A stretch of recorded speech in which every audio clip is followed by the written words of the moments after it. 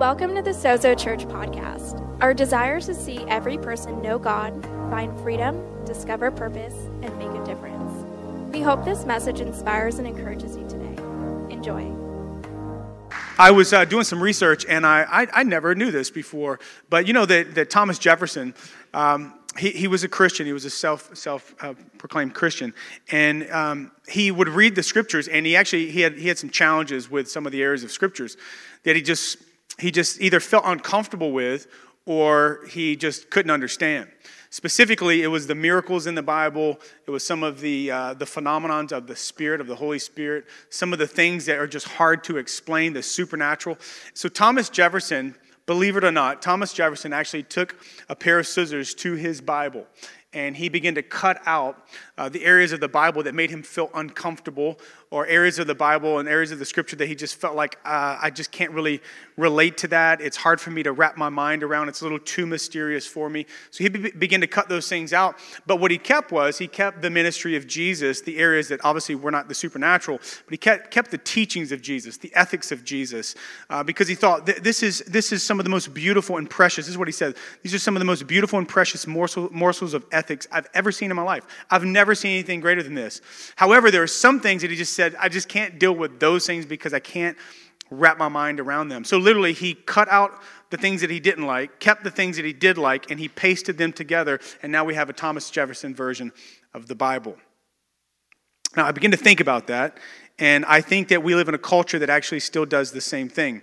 We cut out, figuratively, the areas of Scripture that make us feel uncomfortable or challenge us, or maybe push on some areas that we find to be just things that we like, but he doesn't like, and so we just want to cut that out.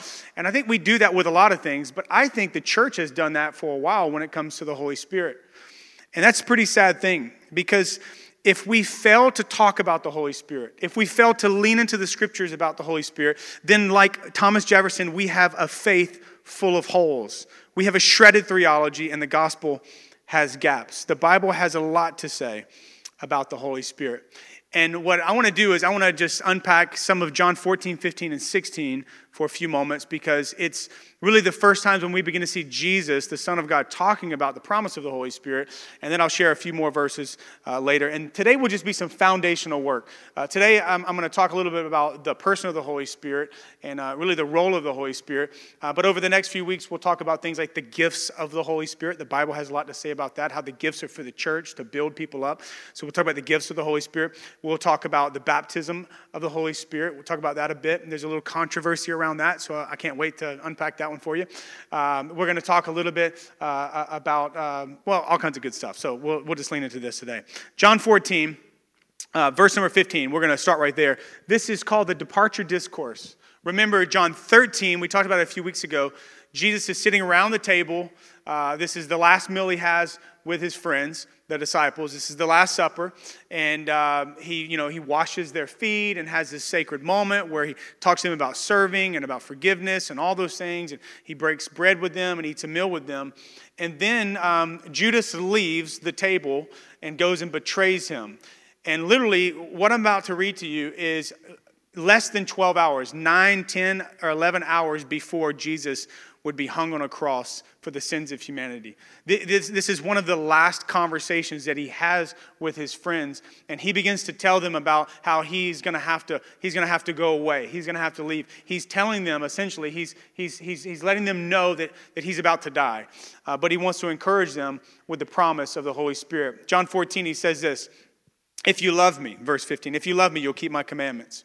And I will ask the Father, and he will give you another helper." Somebody say helper. Capital H. It's someone's name. "I'll give you another helper to be with you forever.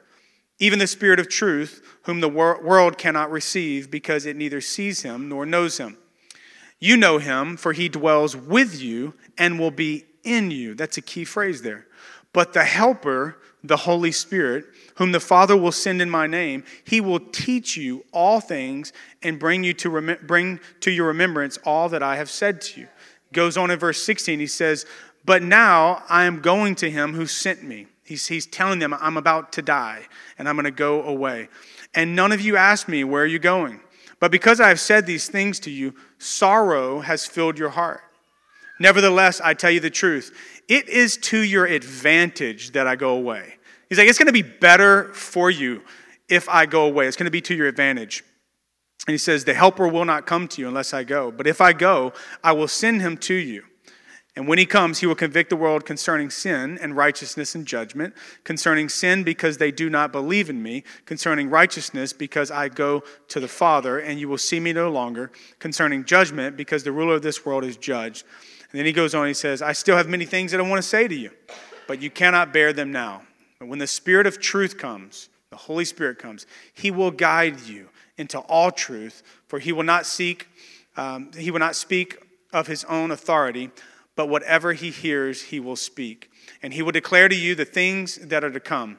He will glorify me, for he will take what is mine and declare it to you. All that the Father has is mine. Therefore, I said that he will take what is mine and he will declare it to you. I want to read this last verse one more time because I really like it. John 16:7, we read it earlier. Jesus told his disciples, it is to your advantage that I go away. For if I do not go away, the helper will not come to you. It is to your advantage. I began to think about that last night. It was about 1:32 in the morning as I was prepping for this today and praying for you.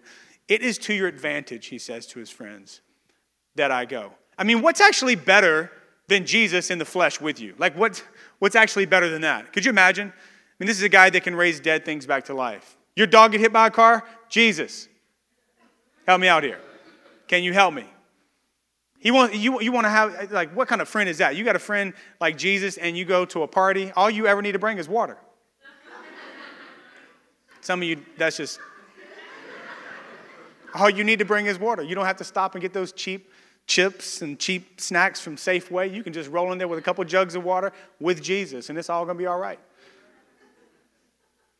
I mean, Jesus could take your Chick-fil-A, and he could multiply it.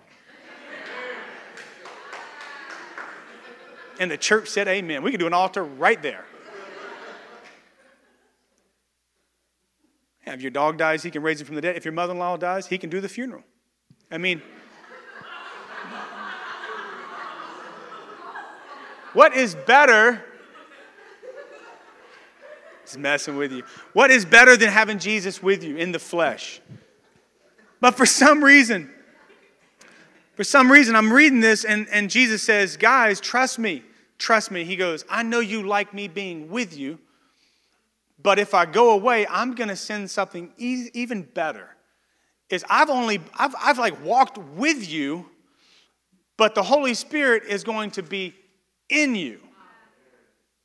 He's like, I've been around you, kind of correcting you and guiding you and teaching you and all that stuff, and I've been trying to help you. But Jesus is even saying this to them, it's only so much that I could do for you if I'm not in you. I've just walked with you, but I'm actually going to go away, and now the Holy Spirit is going to come and live on the inside of you. As we'll see later on in a couple of our talks, he's going to give you desires. He's going to give you the will. He's going to give you the power. He's going to give you the authority. It's going to be better. Jesus is telling them, I know you're going to miss me. I know that this is very much a challenge for you to understand, but just trust me. Trust me. I need you to have faith in what I'm telling you. It's going to be better. Your life is going to be better because of the Holy Spirit that I'm going to send. Life just gets better when you have the Holy Spirit in your life. So let me just talk about a few things that I think are foundational that we have to understand. The first one is this, write this down. Who is the Holy Spirit? The Holy Spirit, number one, is a person. This is very important. The Holy Spirit is not a force. The Holy Spirit is not a power. The Holy Spirit is not just some energy. The Holy Spirit is a person. And here's why this is paramount that you understand this. Because the Holy Spirit is a person, if you don't see him as a person, then you will never develop a personal relationship with him.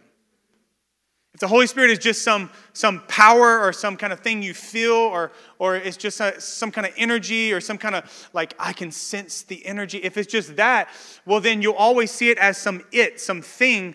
But when you begin to see through scriptures that the Holy Spirit is actually a person, then you can develop an intimate friendship and relationship with the person of the Holy Spirit. The Holy Spirit is a personal being, just as the Father and the Son are persons. The Spirit is not an impersonal it or simply just some influence. As a pastor, one of the cool things is that I get to have conversation with people after church, sometimes for the very first time they've ever been in a church environment, and they'll say things. I just love it. They're just doing their best to describe what they're experiencing, kind of like the moments we had earlier. They're like, oh my gosh, that was unbelievable. Like I could sense the energy in the room. Especially in San Francisco, there's like energy everywhere. It's like I walked in this coffee shop and the energy, oh my gosh. I had a guy one time in church here. He told me afterwards, I came off the stage and he just said, he goes, I felt something in my hands, man, the energy or something. I was like hot or something. I'm like, I've never heard of that before, but that's pretty cool. And then I told him, I said, you know what that was? That was God. That was the presence of God through the Holy Spirit. See, but the Holy Spirit is not just something you feel. The Holy Spirit is not just some power or some energy. He has power, but it's not just that he is power. He's a person. He's a person. And I want to show you this in Scripture because there's a lot of doctrines and theologies around it that really say that he's just an energy and he's just a force and whatever. But we believe as a church that the Holy Spirit is a person. Look what it says in 1 Corinthians chapter 2, verse 10 through 11. It says, "The Spirit searches all things, even the deep things of God. For who knows a person's thoughts except their own spirit within them? In the same way, no one knows the thoughts of God except the Spirit of God." Now, here's the first thing I want to tell you. How do we know that the Holy Spirit is a person? Because number one, he has a mind. He can think. See, an energy or a force or a power doesn't have a mind. It doesn't have intellect. It doesn't have the ability or the capacity to reason or to think through data and things. But it says here that the Holy Spirit actually can understand the thoughts of God. The Holy Spirit can reason. He has the capacity to intellectually observe things. In other words, the Holy Spirit, he has a mind and an intellect to be able to think about what God thinks about, what God the Father thinks about, and he's able to understand those things, which later we'll see that he can show us those things. He can actually explore the deep thoughts of God and reveal those mysteries to us. The Holy Spirit has a mind. Look at this. The second thing is this. He has a will. Look at this. 1 Corinthians chapter 2. "But one and the same Spirit, Holy Spirit, is active in all these, distributing to each person as he wills." So speaking of the gifts of the Spirit, saying that the Holy Spirit has a will and he makes decisions on who gets what gifts. The third thing is this, is that he has emotions. Ephesians chapter 4 says this. It says, "And do not bring sorrow to God's Holy Spirit by the way you live." Well, what is it saying? In other words, it's saying by the way that you live, there's certain things that you can do that you can actually bring grief or sadness to his emotions. Now think about this. What constitutes a person being a person? It's having those three things: a mind, a will, and an emotions. I drew this little sketch. Don't make fun of me. I drew this little sketch. I think they're going to put it up here as I was trying to think about this. Look at my little art skills. 3 components of a person. A mind, you can think, you know things, you can reason. A will, you choose, you decide, you determine things. Emotions, you feel sad, you feel mad, you feel glad. These are the 3 things all of us have. And this is what makes us a person. We're not an energy, we're not a force, we're not a power. We're not just some force in the atmosphere, we're energies. That's not it. Because we have these things, we're a person. And the Bible says the Holy Spirit actually has all 3 of these things: mind, will, emotions. The Holy Spirit is a person. Now here's the other thing. How do we know it? That he's a person. The Holy Spirit acts in personal ways. Look at this. And I'm not going to read these texts, but I'll just show you what he does. These are just 3 things. He does a gazillion things, but here's just 3 things. In John 14, the Holy Spirit, he teaches us. Let me ask you this. Can a force teach? No. In Acts chapter 8, he commands us or instructs us. Can a force instruct or command? No. Romans chapter 8 says that he prays for us. Can an energy pray for you? No. He's a person, and he acts in personal ways. Another thing is this. Here's how we know that the Holy Spirit is a person. The Spirit is described in Scriptures in personal terms grammatically, personal pronouns. He and him, all throughout Scripture. John 16, John 15, actually all throughout the Old Testament and the New Testament, you'll see him referred to as a he. Holy Spirit, parakletos, is actually, it's a neuter gender, but the Scriptures still will use he and him throughout Scriptures, showing that he is a person. He's personal. Again, listen, why am I saying this? This is foundational because unless you truly grasp the idea the truth, the principle that the Holy Spirit is a person, you will not try to develop a personal relationship with him. You got to see this. You got to catch this. This is a very foundational thing. Here's the second thing I want you to know about the Holy Spirit as we're jumping into this collection. The Holy Spirit is not just a person. The Holy Spirit is God. The Holy Spirit is God. He's one of the persons within the Trinity. Trinity is triunity. It's three different persons, but they are in union as one. Trinity. It's where we get that doctrine, the doctrine of the Trinity from. And the Holy Spirit is one of the persons within the Trinity, but he is fully God. The Holy Spirit is not just kind of that third guy that shows up to the party. You know, we all know that guy. He's not just the third guy. A lot of times there's confusion around this because when you read scriptures, what we do is we actually create an organizational chart in our head, like God the Father, he's kind of in charge of everything. And then the Son, and then the Holy Spirit's over here, just kind of the errand guy. That's what we do. But the scriptures teach us that they're actually all equal. They're all equal with one another. But you see these things that seem like controversies in Scripture because you see like the Son's like, I only do what the Father tells me to do. Well, that seems like he's not really equal, right? Well, here's the thing, is that they are equal in their person and in their divinity, but you see subordination within their roles and functions. It's like this. Josh and I, we're the only staff members at our church. Before we were staff members, we were friends. We've been friends for how long? 15 years. 15 glorious years. We're still friends. We're equals. We're equals. We're friends. But when it comes to our function at work, I'm his boss. And his role is, he's a subordinate to me in his role in our function, but we're still equals as friends. Jennifer and I love you, girl. You know I love you. We're both the imago Dei. We're made in the image of God. We're equals. The Bible is very clear. And we as a church, we're an egalitarian church. We believe that there's a place for women in ministry. We believe, amen. We view men and women, we are equal, right? We are. We're equal. We are equal. We're equal as humans. We're equal as image bearers of God. But the scriptures tell us in Ephesians that because we're husband and wife, it says, in the same way that Christ is the head of the church, so is the husband head of his wife. There's a subordination. Doesn't mean that I'm better than her. It's just about role and function. Does that make sense? And so the Holy Spirit is equal with God, but it's just role and function. And so what you'll see, this is beautiful. What you'll see is the Father has certain functions that he does because of his role. The Son has certain functions that he does and responsibilities because of his role. And the Holy Spirit has certain functions and responsibilities because of his role. And they don't cross into each other's roles and functions because they know their place and they're perfectly secure. I'm going to keep going.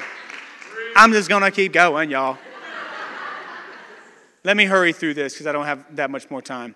Another way we know that the Holy Spirit is also God is there's tons of scriptures for this. I can send them to you if you want them, but I'll just read a couple things to you really quick. The Holy Spirit is called, in Scripture, the Holy Spirit is called Yahweh, which is the Hebrew name for who? For God. Yahweh God. Look at this. There's two different scriptures that you have to read both to interpret it. But in Isaiah chapter 6, this is what Isaiah said. Then I heard the Lord, that's Yahweh. In the original language, it's Yahweh. Then I heard the Lord, Yahweh, asking, whom shall I send as a messenger to this people? Who will go for us? I said, here I am, send me. And he says, yes, go and say to this people, listen carefully, but do not understand. Watch closely, but learn nothing. Harden the hearts of these people. Plug their ears and shut their eyes, so on and so forth. It says all these things. But watch this. Now look at Acts chapter 28. This is in the New Testament, referring back to Isaiah chapter 6. It says, after they had argued back and forth among themselves, sounds like most churches, they left with this final word from Paul. The Holy Spirit was right when he said to your ancestors through Isaiah the prophet, go and say to this people, so on and so forth. He's referring back to that. Well, in chapter 6 of Isaiah, he says, then I heard Yahweh, God, say this. And then in Acts 28, he says, you know who Yahweh is? The Holy Spirit. See, the Holy Spirit is referred to as God. Another place the Holy Spirit is called the Spirit of God is in Romans 8, 1 Corinthians 2, 1 Corinthians 12, and Ephesians chapter 4. Not only is he called the names of God, he is also equated with God in Scripture. Acts chapter 5, look at this. The Holy Spirit is God. That's the point I'm trying to make to you. Acts chapter 5, it says, Then Peter said to Ananias, How is it that Satan has so filled your heart that you have lied to the Holy Spirit and have kept for yourself some of the money you received from the land? Didn't it belong to you before it was sold?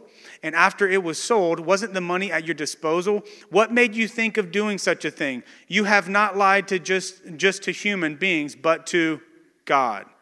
Remember, verse 3 says, you've lied to the Holy Spirit, you've lied to God. Who is the Holy Spirit? God. In other words, when you lie to the Holy Spirit, you are lying to God. So don't lie to the Holy Spirit. There you go. 2 Corinthians 3, look, I'll give you one more. 2 Corinthians 3, now the Lord is the Spirit. And where the Spirit of the Lord is, there is freedom.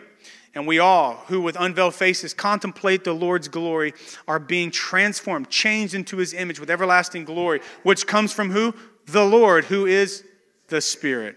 In other words, the Lord and the Spirit are the same person. The Nicene Creed in like 4th century, after the church began to piece together a doctrinal statement that has lasted for years. It's been edited a few times, but this was the original in, like, I think it was 320, 330, something like that, 4th century. This is a portion of it about the Holy Spirit, because there was a lot of controversy about, is the Holy Spirit just an energy of power and all this kind of stuff? And this is what the Nicene Creed says. We believe in the Holy Spirit, the Lord, the giver of life, who proceeds from the Father and the Son. With the power and the Son, with the Father and the Son, he is worshipped and glorified. He has spoken through the prophets. In other words, the early church and the church for thousands of years have believed that the Holy Spirit is not only a person, but the Holy Spirit is also God. He's one of the persons of the Trinity. Now here's the thing. Why is this important? Because the Holy Spirit is God, and if you don't see him as God, then you will never seek to know him as God, and you will never revere him in the way that he deserves.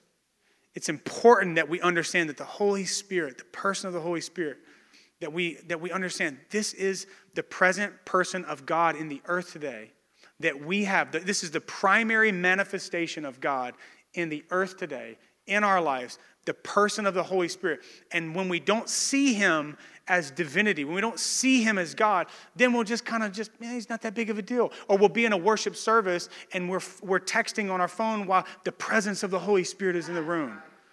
Or the Holy Spirit speaks to us and tells us something and we're like, I don't really care. That is God speaking to us. So we have to see that the Holy Spirit is God. My concluding remarks on that heading is this. The Holy Spirit is fully God.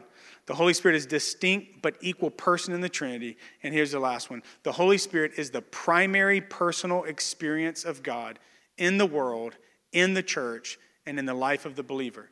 This is very important. Dr. Wayne Grudem, in his Systematic Theology book, says this. Since Jesus ascended into heaven after the cross, the Holy Spirit is the primary manifestation of the presence of the Trinity among us today.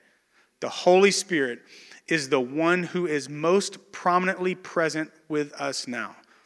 If these things are true, then it underscores the importance of us knowing the Holy Spirit's role in our life. Think about this. I just read a lot to you, but if the Holy Spirit is the primary, could Jesus just pop in here? He could do it. I mean, he could totally do it. You don't really hear of that happening much. But if the Holy Spirit, wasn't meant to be funny, but it was funny. But listen to me. I want you to lean in and think about this. Let's be thoughtful. If the Holy Spirit is the primary manifestation, the primary way that God manifests and reveals himself today, wouldn't it be important that we not only know him, we seek him, but we also know, what is his role? What is his relationship to me? How do I relate to him?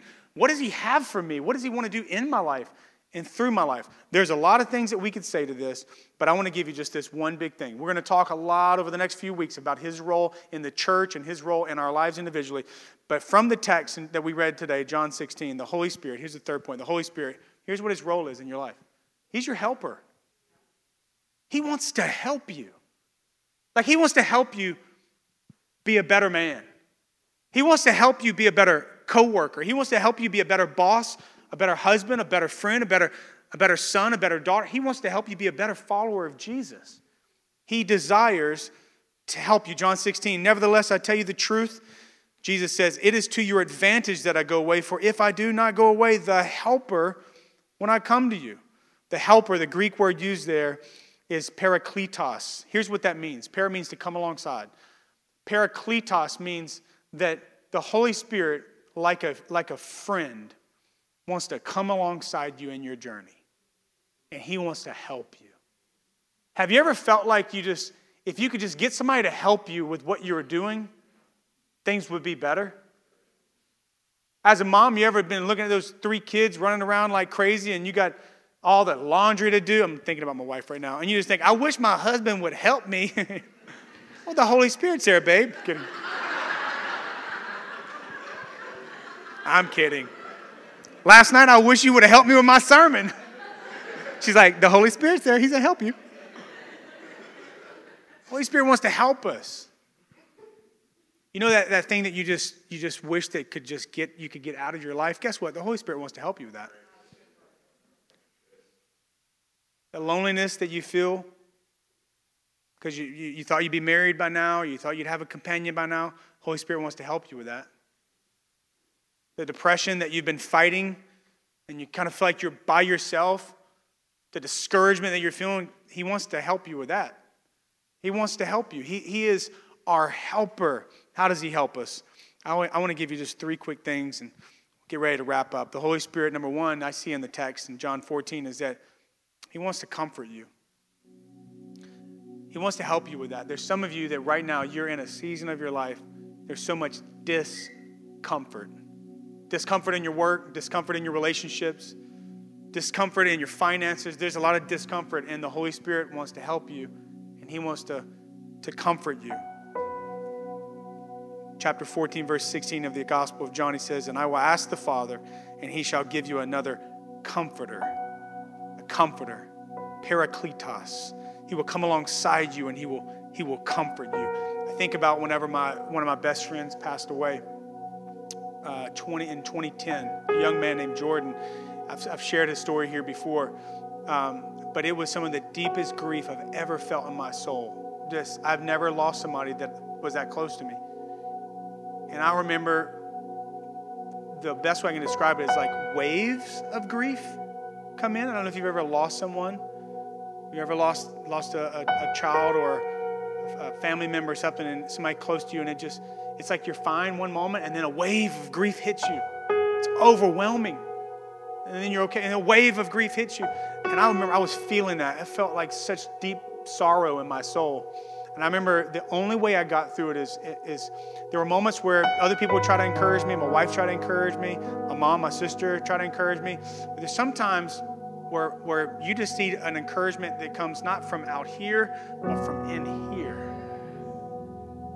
It's something, it's the Holy Spirit. And I remember I would break away and I'd turn on some worship and I would just cry out to God and I would say, Holy Spirit, I am hurting right now. I don't like the way this feels. I need help. Help me. And I would feel, I'd have waves of grief, but then I'd have waves of mercy, the Bible calls it. Waves of comfort. Waves of it felt like the Holy Spirit just putting His arm around me and just let me cry on His shoulder. Have you ever needed just to have somebody put their arm around you and you just do an ugly cry on their shoulder? It's like get some boogers all on their shoulder, just snotting and crying everywhere. Some of you know what it's like to not have anybody to do that. To not have anybody just to lean over and put their arm around you and rub your back and just say, I'm here with you. Do you know that even if you feel like you don't have anybody, you have the helper, the Holy Spirit? He can bring comfort. Second one is He does this. He gives you counsel. He'll help you with this. He'll give you counsel. Goes on in chapter 16, verse 13, says, but when the Spirit of truth comes, He will guide you into all truth. He will guide you. One of the best ways the Holy Spirit can help us is by just saying, hey, You need to go here. You need to do this. Don't do this. Move in this direction. You need to do this with your business. You need to do this with this job. You need to decline that opportunity. That's not from me. There's another promotion that's coming. He will guide you like that. I'm telling you, you may think that's crazy. I would not be standing here today. I had 6 different opportunities to go to these different churches, do these things. But I'm telling you, I said, Holy Spirit, I know what I want, but where do you want to guide me? And we're here today because he guided us here. We're here today because the Holy Spirit guided us. This wasn't like somebody was like, hey, if you go to San Francisco, you're going to get a really large house and you're going to make tons of money. Go for it. No, that's so far from the truth. Me and the Holy Spirit are still working that thing out right now.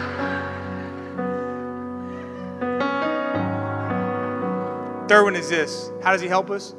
He'll help you by giving you conviction. He will convict us. Now, this word has gotten a bad rap, but it's so good. Like, we need the conviction of the Holy Spirit. Like, he doesn't convict you to restrict you, but to protect you. He's like, you're about to go to that place and you sense something that's like, you don't need to go there. And he doesn't scream like, don't go. He doesn't do that. It's like, I shouldn't go there. That's the Holy Spirit. Don't talk to your wife like that. That's the Holy Spirit. Don't say that to your son. That's the Holy Spirit. Don't fudge those numbers. That's the Holy Spirit. Don't do that. You're lying. You're doing that to try to make that sell. Don't do that. It's the Holy Spirit. The Holy Spirit brings conviction. He will speak to you. He will do that. His promptings, his nudges, his quiet voice. There's so many things I could say about that right now, but I'll tell you this one last little piece. One of the ways the Holy Spirit convicts us is not just when we're a follower of Christ and a believer to guide us and direct us and those things in righteousness, but when you're not in a place of faith in Christ and you sense, like when Josh got up here earlier and you're like, you sense something, that was the Holy Spirit's conviction. Conviction, another word could be a convincing. He is trying to convince you. He's convincing you. Come to me. He's wooing you. He's convincing you Jesus is real. He's convincing you that your way is not the right way, that there's a way that seems right to a man or a woman, but in the end it leads to death. He's convincing you. That's the conviction of the Holy Spirit. And that's one of the ways that he helps us. I'm just going to rattle these off to you. The Spirit convicts us of sin and our need for Jesus in John 16. The Spirit guides us into all truth, John 16. The Spirit regenerates us in John 3. The Spirit testifies of Christ to us in John 15. The Spirit reveals Christ to us and in us in John 16. The Spirit leads us. Look, the Spirit purifies us. The Spirit empowers us. The Spirit fills us. The Spirit teaches us. The Spirit affirms us. The Spirit transforms our life and produces evidence of change in Galatians. The Spirit distributes spiritual gifts to us. The Spirit anoints us for ministry. The Spirit cleanses us. The Spirit gives us joy. The Spirit guarantees our future resurrection. The Spirit secures us unto the day of redemption. The Spirit frees us and liberates us from the law and sin and death. The Spirit reveals the deep things of God to us. The Spirit reveals what has been given to us from God. The Spirit dwells and abides in us. The Spirit baptizes us in the body of Christ. The Spirit gives us hope. The Spirit unites us as a church and a people. The Spirit comforts us when we're hurting. The Spirit speaks to us, in us, and through us. Listen, for me, he corrects me when I'm wrong. He directs me when I don't know what to do. He equips me to live out my purpose. He empowers me for ministry. He anoints me for my assignment. He comforts me when I'm hurting. He strengthens me when I'm weak. He covers me when I'm stupid. He prays for me when I don't know what to say or do. And he does things for me that sometimes I'm completely unaware about. He's just working behind the scenes. That is what the Holy Spirit wants to do in our lives. Amen? Come on, I want you to bow your heads with me. I'm going to pray. And man, my whole assignment today was just to stir you up. Basically to almost give you a little taste to where you'd taste and see that the Lord is good. And you'd want more. You desire more. And if you want more of that in your life, I'm calling you out and I'm calling you up. For the next 21 days, let's seek the Holy Spirit in our life. Let's seek to know the person of the Holy Spirit, the manifestation of God. Let's see, God, I want to know you through your Holy Spirit. Lord, I just pray right now for our church. God, this is what I was feeling during worship. I don't want to I think, God, there's a lot of great churches, but I don't want to just be a church that goes through a bunch of spiritual, religious motions and just comes to church and just kind of sings a couple songs and hears a good talk and goes and grabs brunch and just my life doesn't look powerful or supernatural or different. I don't want that. I don't want to pastor a church like that. I want to pastor a church and be a part of a community where we sense and know that your Holy Spirit is among us and in our lives and doing miraculous things and supernatural things and where we have a personal and intimate relationship with you, where you speak to us throughout our day and we can confide in you and when we're hurting, we can find comfort from you. God, I want that. That's the early church, and that's this church. Let this be that kind of church, God, like the book of Acts, where your Holy Spirit is moving in our midst, where your Holy Spirit is healing people, where your Holy Spirit is equipping people, where your Holy Spirit is doing things in people's lives where they just look at it and they go, there's no way God's not real. He has to be real because of what I'm sensing and experiencing. I want that for our church. I want it, God. I pray that for us. Not just for our church, but as individuals, I pray, just as Paul said, he goes, I pray that you would know the love of God and that you would have an intimate friendship, fellowship with the person of the Holy Spirit. May we have that. Thanks for listening. Join us each week on the podcast or live in San Francisco, California. Keep up with life at Sozo Church by following @Sozo Church SF on Facebook, Instagram, and Twitter. Have a great day.